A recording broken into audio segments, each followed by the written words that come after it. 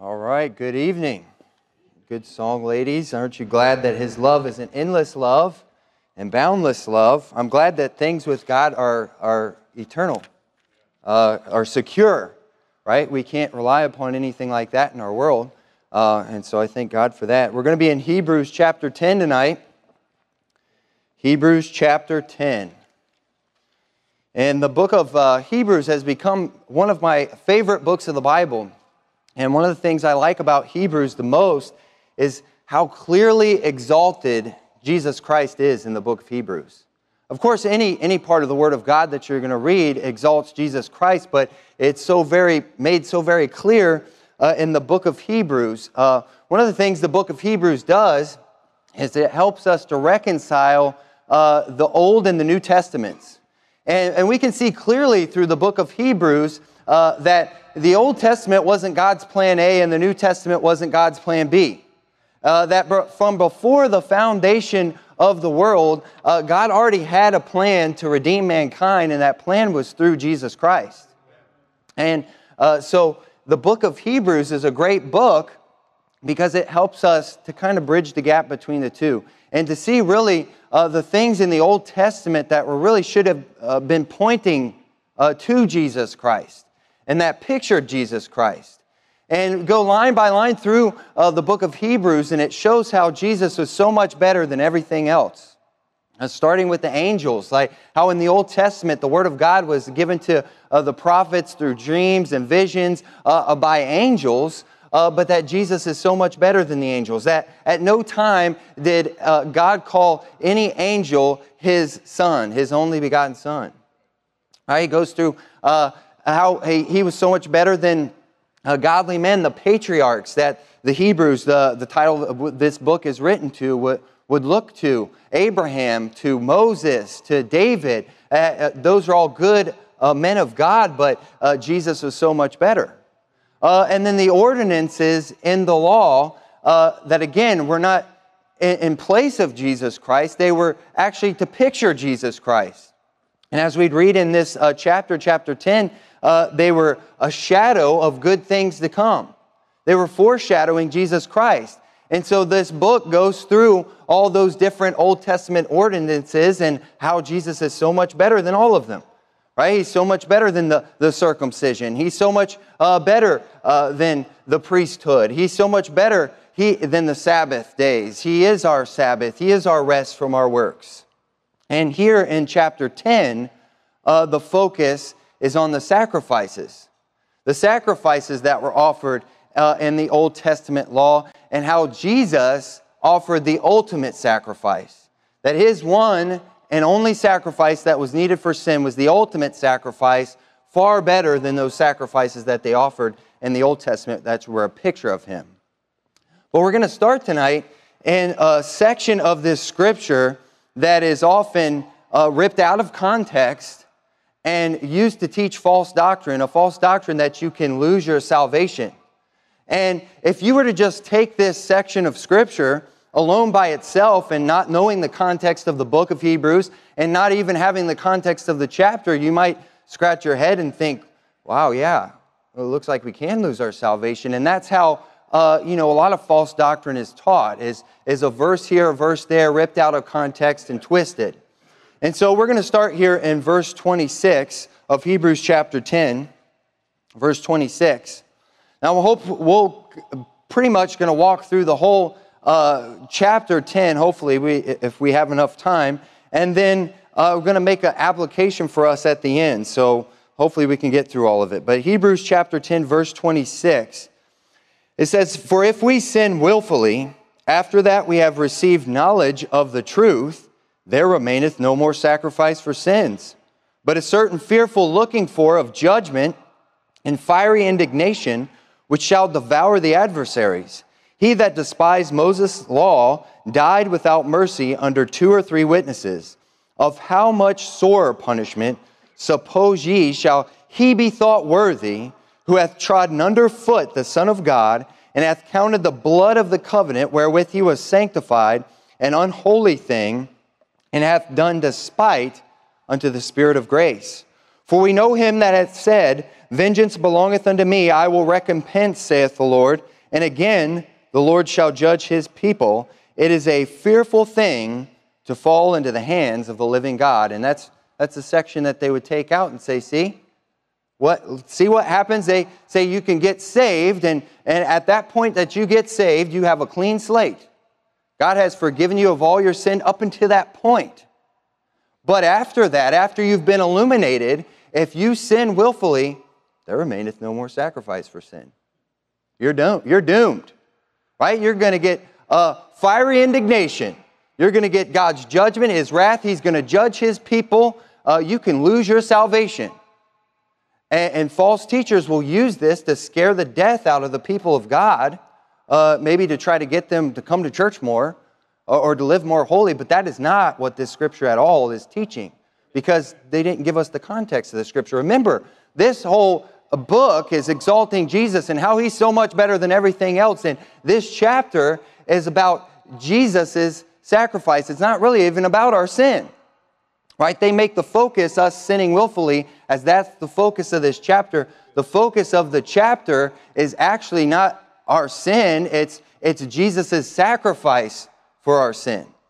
And so I want to first walk through this chapter in context so that we can see when we get to this section that it's clearly not talking about us losing our salvation. First, if we start all the way back at the beginning of chapter 10, the first thing we're going to see is God clearly lays out through these first 9 verses that the animal sacrifices that were offered in the Old Testament, they were not sufficient to take away sin. He clearly shows that those animal sacrifices that they were offered were never for salvation, they never took away sin, and He lays it out very clearly. Let's read. Verse 1. Says, For the law, having a shadow of good things to come, and not the very image of the things, can never with those sacrifices which they offered year by year continually make the comers thereunto perfect.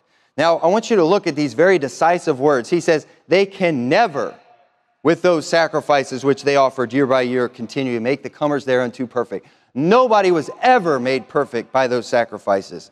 Verse 2. For then would they not have ceased to be offered, because that the worshippers, once purged, would have no more conscience of sins. But in those sacrifices there is a remembering again made of sins every year.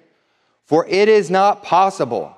There's another very definitive statement. It is not possible that the blood of bulls and goats should take away sins. No blood of an animal is going to take away the sins of a living soul of a human being. Right? It's not possible. Verse 5, Wherefore, when He cometh into the world, He saith, Sacrifice and offering thou wouldest not, but a body hast thou prepared me. In burnt offerings and sacrifices for sin, thou hast had no pleasure. He didn't even get any pleasure in those offerings that they offered for sin. What did He get pleasure in? Then said I, Lo, I come in the volume of the book, it is written of me, to do thy will, O God. Above, when He said, Sacrifice and offering and burnt offering for sin thou wouldest not, neither hast thou pleasure therein. Look, He's saying, this is what's above that. Here's the focus, right? Above, when He said He didn't take pleasure, even greater than Him not taking pleasure in these is Him taking pleasure in Jesus Christ. Look what He says, which are offered by the law. Then said He, Lo, I come to do thy will, O God. He taketh away the first, that He may establish the second. And see, now we're seeing a changing over. See, we see at the beginning of the chapter, He's focusing clearly on those animal sacrifices can't take away sin. Never could take away sin. I got no pleasure in them. He taketh away the first. Now He's transitioning over into what can take away sin. To establish the second. Who's the second? Jesus Christ, of the new covenant and the blood of Jesus. And now we're going to see in these next block of verses that we're going to read, 10 through 18, the focus is on Jesus being our ultimate sacrifice for sin. So now He's moving from showing that the animal sacrifices were not sufficient to now showing Jesus is sufficient. Jesus did offer the ultimate sacrifice. Verse 10, By the which will we are sanctified through the offering of the body of Jesus Christ once for all. I love that statement. I love this verse. Once for all. And, this is a good verse that in that Hebrews 9 and 10 must not be in the Catholic Bible. Because if you know anything about Catholicism, when they take their communion, they call it a sacrament because they believe when they put it in their mouth, it literally turns into the body of Jesus Christ and the blood of Jesus. And that every time that is taken, He's being offered again. That's why when they have their crosses, He's still on the cross. But no, it very clearly says once for all. One time did He offer this sacrifice for all of sin. In verse 11, and every priest standeth daily, ministering and offering oftentimes the same sacrifices which can never take away sins. But this man, after he had offered one sacrifice for sins forever, sat down on the right hand of God, from henceforth expecting till his enemies be made his footstool. For by one offering hath He perfected forever them that are sanctified. That's another mountaintop of a verse. Forever. By one offering He hath perfected forever them that are sanctified. That's our security right there. You know, we talk about our endless love that those ladies sang about. Well, with that one offering, those that are sanctified, those that receive Jesus are forever sanctified, forever cleansed of sin. Let's continue, verse 15. Whereof the Holy Ghost also is a witness unto us. For after that He had said before, this is the covenant that I will make with them after those days, saith the Lord. I will put my laws in their hearts, and in their minds will I write them, and their sins and their iniquities will I remember no more. Praise God. Aren't you glad for that? That our sins and our iniquities are not remembered any longer by Jesus Christ. Our sins and our iniquities are remembered no more. Verse 18. Now this is a good verse to pay attention to when we go back to our text verses. Now where remissions of these is, there is no more offering for sin. Right? You don't need it. When Jesus paid it once for all, that's all your sin. That's all the sin of the whole world and anybody that would receive Him as their Savior. What's going to be so sad is that there's going to be a lot of people at the great white throne judgment who are going to be cast into the lake of fire who had the payment of their sin made. And they left it on the table. They left it on the table. All their sin was paid for by Jesus Christ in that one offering that He made, and they left that gift on the table and said, I don't want it. Right? He did it once for all. That because God's eternal, that doesn't mean all your sins up until you get saved. God knows what happens before the foundation of the world because He's eternal. That means all your sin. That means your past sin. That means your present sin. And that means your future sin. Once for all. All of it. And you see what kind of confidence that this could give us in our salvation. And actually, that's what the next portion of the Scripture goes into. Now, in light of that, well, we can have full assurance of our faith. We can have full confidence in our salvation. We can boldly go up to somebody at the door when we're knocking and ask them, hey, are you for sure that if you died today, you'd go to heaven? No, I don't know. Well, we can say, yeah, do you? Yes, I do. I do know for sure because my Savior Jesus, He offered the ultimate sacrifice for my sin one time for all of it. I do know that I can go to heaven. And that's what the next verses say. It gives us assurance. Verse 19, having therefore, brethren, boldness to enter into the holiest by the blood of Jesus, by a new and living way, which He hath consecrated for us through the veil, that is to say, His flesh, and having a high priest over the house of God, let us draw near with a true heart in full assurance of faith, having our hearts sprinkled from an evil conscience. We have no more conscience of those sins. We don't have to feel like those sins are going to take us to hell anymore. No guilty. The Bible says, there is therefore now no condemnation to them which are in Christ Jesus, which walk not in the flesh, but in the Spirit.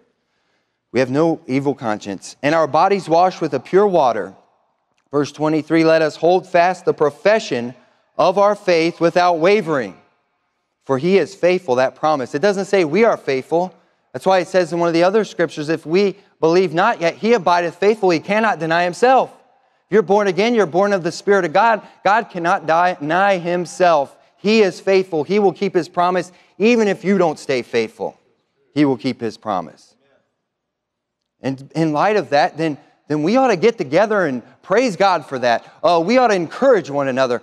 We ought to come together so that we can go out in the world and do good works. And that's what really church is for. You know, church is to come here to encourage one another, to provoke each other, to go out into a world that's lost, to go out into a world that's evil, and to do good and to love. We come here to get recharged, to fill up. If you thought you were coming here tonight to serve God, yes, you can in encouraging and provoking one another. But if you think you're serving God sitting there right now, that you're just getting filled up. Or you're like, no, I'm serving God listening to you, man. This is a burden, right? I'm carrying this burden right now. But no, this is we should be provoking each other. I'm trying to provoke you right now. And that's what these next verses said. It says, let us consider one another to provoke unto love and good works, not forsaking the assembling of ourselves together, as the manner of some is, but exhorting one another, and so much the more as you see the day approaching. Because we have a sure and steadfast hope and assurance in our salvation, then we can come together and we can encourage one another. And we can say, hey, continue. Don't doubt your faith. Don't doubt Jesus. You have a sure thing here in the Lord Jesus Christ. All your sins have been forgiven. Now we get to the text verses. So we see the focus is on Jesus' ultimate sacrifice for our sin. So what does he say here in verse 26?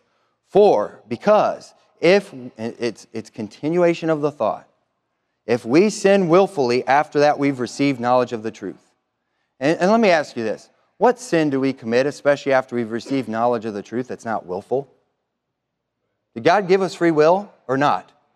He did. He gave us a choice to whether we want to believe in Him or not. Right? All sin is willful.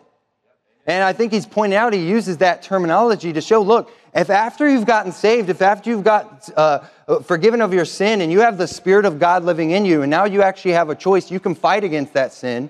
You actually now have the weapons of the Spirit of God to fight against your sin. But if you choose not to, and you choose to willfully sin again, after you've been saved, after you receive the knowledge of truth, guess what? There remaineth no more sacrifice for sin. Remember who he's talking to. This is written to the Hebrews, right? The Hebrews who offered those animal sacrifices in the Old Testament. The Hebrews, after they got saved, who, if you look through the New Testament, had issues with reconciling those sacrifices they offered in some of those Old Testament ordinances with their New Testament salvation. In Acts chapter 15, it talks about men who came into the church and who were trying to tell others that they needed to be circumcised in order to be saved. And they had to take this question to the apostles, which I believe is the focus of the whole book of Galatians, where the apostle Paul is even getting on to Galatian believers who, after they have gotten saved by the grace of God, they're being corrupted by some of these same people who are trying to tell them that they had to go back and do sacrifices and go back and do these ordinances or they weren't saved. And he says very clearly, look, if an angel from heaven comes to you, or if I come to you and preach any other gospel than that you've received, let him be accursed. And that's what he's talking about here. He's talking about, look, now that you've been saved, if you sin willfully after you've been saved, there's no more sacrifice that needs to be offered. Jesus already offered the sacrifice for your sin. You don't need to go and offer an animal. Well, he says in verse 27, but a certain fearful looking for of judgment and fiery indignation which shall devour the adversaries. Now, when you got saved, did we become adversaries? We don't become adversaries, we become the sons of God. We're not an adversary to Jesus Christ. We have the Spirit of God living inside of us. So even if our flesh is doing contrary to God, that's really not us. We've been born again. We're born of God.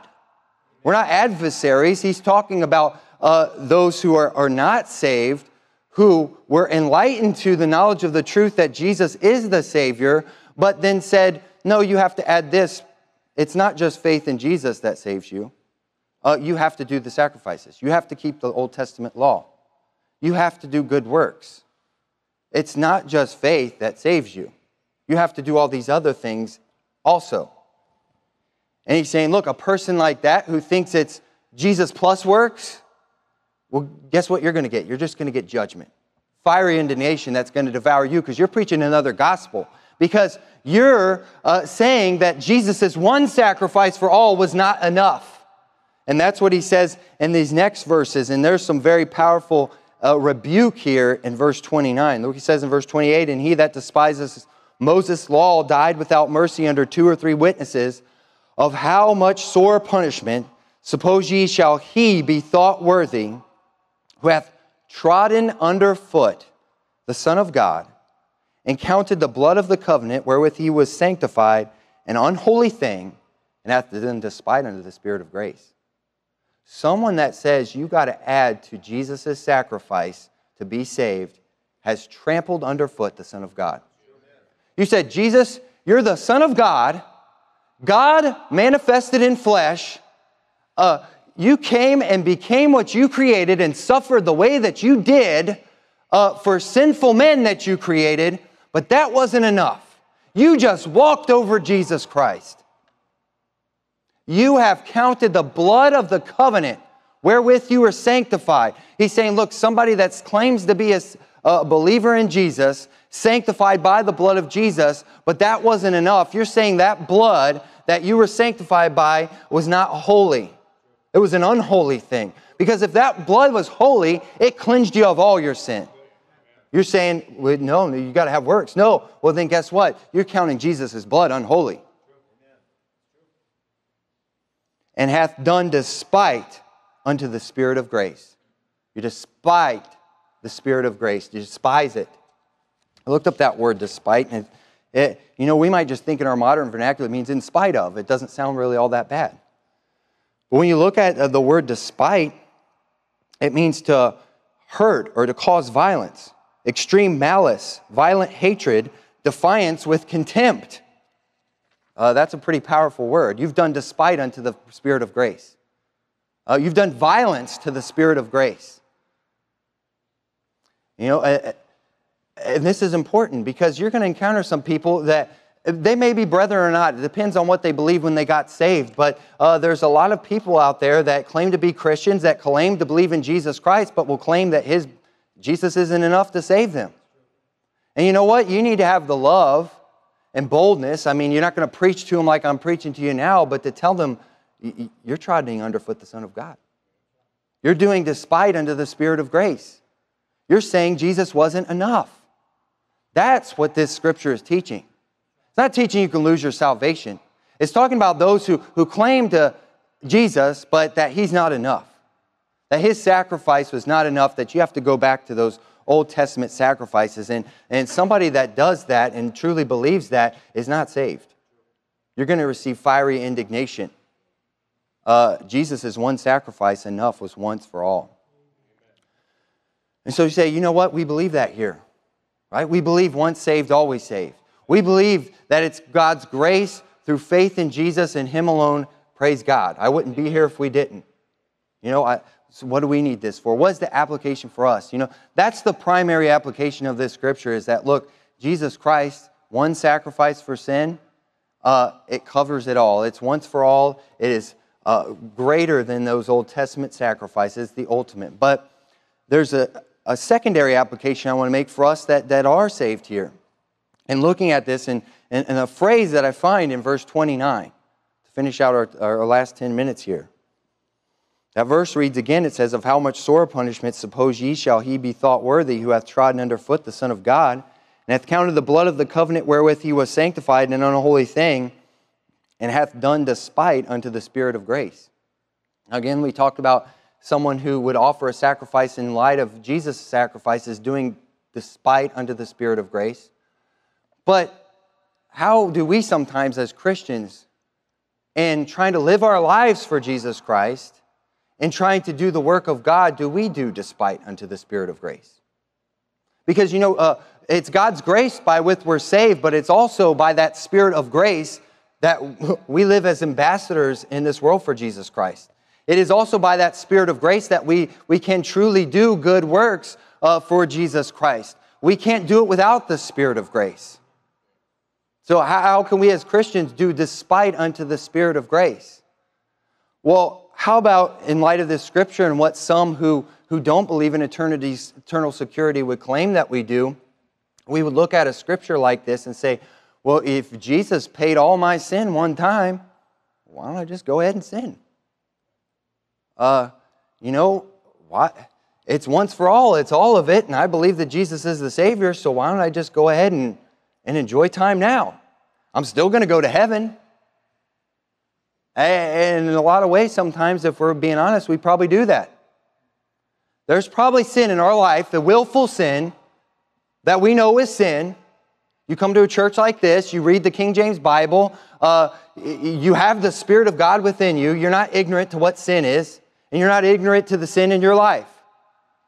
But because we know, hey, you know what, I'm saved once for all. You know, I know that sin. I know what the Word of God says, but I'm just not going to change it.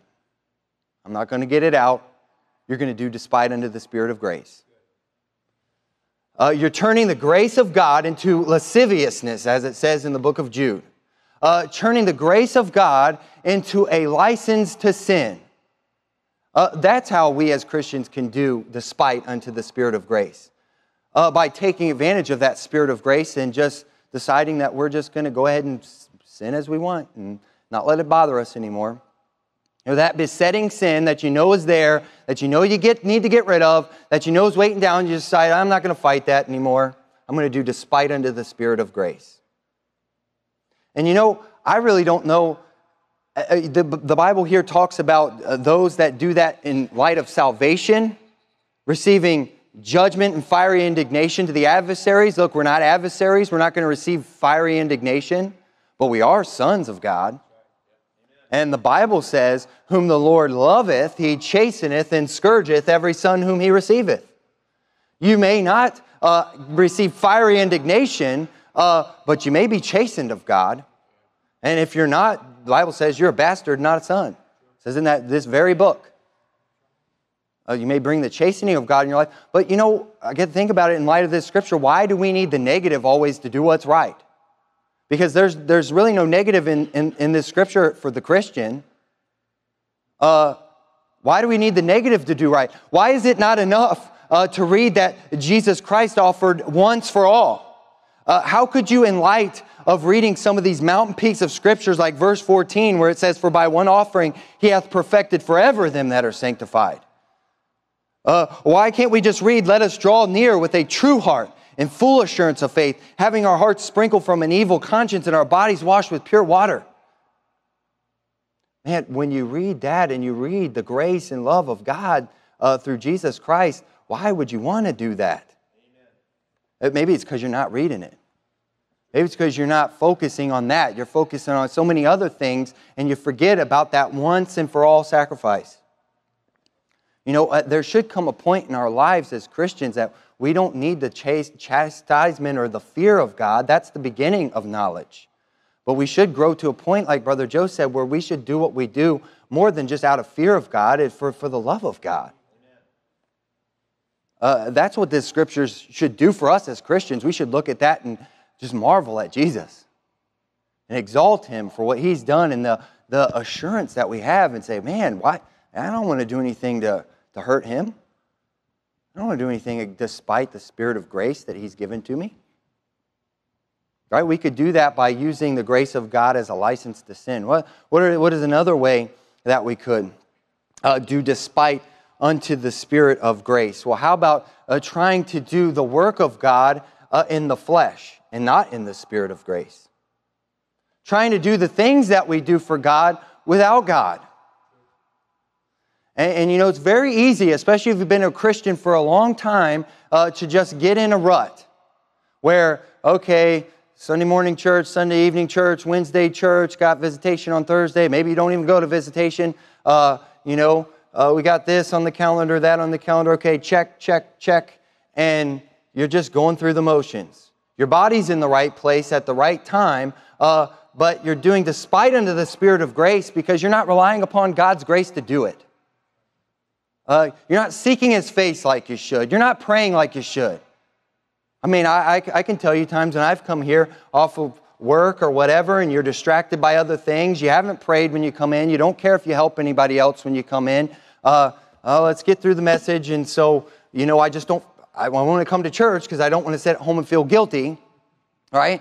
And so then you go and you got something else that you're thinking about. Well, finally, church is over, so I can get to that. And then when you get to that, well, I feel good about myself because at least I went to church. At least I showed up. You're doing despite unto the Spirit of grace. You didn't seek God in all of that. You were in the right place, but you were doing the wrong thing. You did despite unto the Spirit of grace. Look, we got revival coming up. And look, it doesn't matter if you're here Sunday through Wednesday, if you're just checking a box and getting here, if you actually didn't seek the face of God and the grace of God to actually give you revival. I think everybody here would agree that we want revival. We want revival in our home. We want it in our church. We want a great spiritual awakening. But are you relying upon the grace of God to do it? Or you just think, oh, I'll show up and bless me, God. Just bless me. You think of Esau, right? He did despite unto the Spirit of grace. Despised his birthright. He was the firstborn. He had the birthright. Got focused on the physical things. And he thought he was going to die because he was out in the hunting and just despised his birthright and sold it off. And then when his blessing from Jacob was taken by subtlety, he comes crying to his dad, bless me. Bless me. Don't you have a blessing for me? It says in his very book, even though he sought repentance with tears, he was rejected. Right? He expected that he was just, oh, bless me. I'm the firstborn, right? Hey, we just think, oh, I can show up. Bless me, God. Well, he can't do that because it takes the Spirit of God. It takes the Spirit of grace in us. He wants us to rely upon it. It takes our faith. It doesn't just take our body being in the right place at the right time or just our own effort without Him. He does use our own effort, but with Him. We can't do anything without Him, without seeking Him. You know, we get too focused on the physical and not the spiritual. You know, I love this building. I thank God that we have it. And, you know, I'm glad we're here. But I hope we don't get a Field of Dreams mentality. And what do I mean by that? If you saw that 1990s film, The Field of Dreams, right, where Kevin Costner has a cornfield and he gets a vision from old-time baseball players that if he builds this baseball field, then they're going to come. Right? I hope we don't think, well, oh, the work is done. Look at this great building. If we build it, they will come. Right? Now it's going to fill up. And we, as Pastor said over and over again, I didn't come to build buildings. Right? And one day this building is going to be cast down, just like when the disciples came to Jesus and they said, hey, look at the temple. Look at the great precious stones that this building is made of. And he said, there's not going to be one stone on another that's not going to be thrown down. And that's true of this building too. There's not going to be one beam of this building that's not one day going to be thrown down. And I'm not at all casting shade on the building project or pastor. Please don't think that. Because I'm not at all. I like that we're in this building.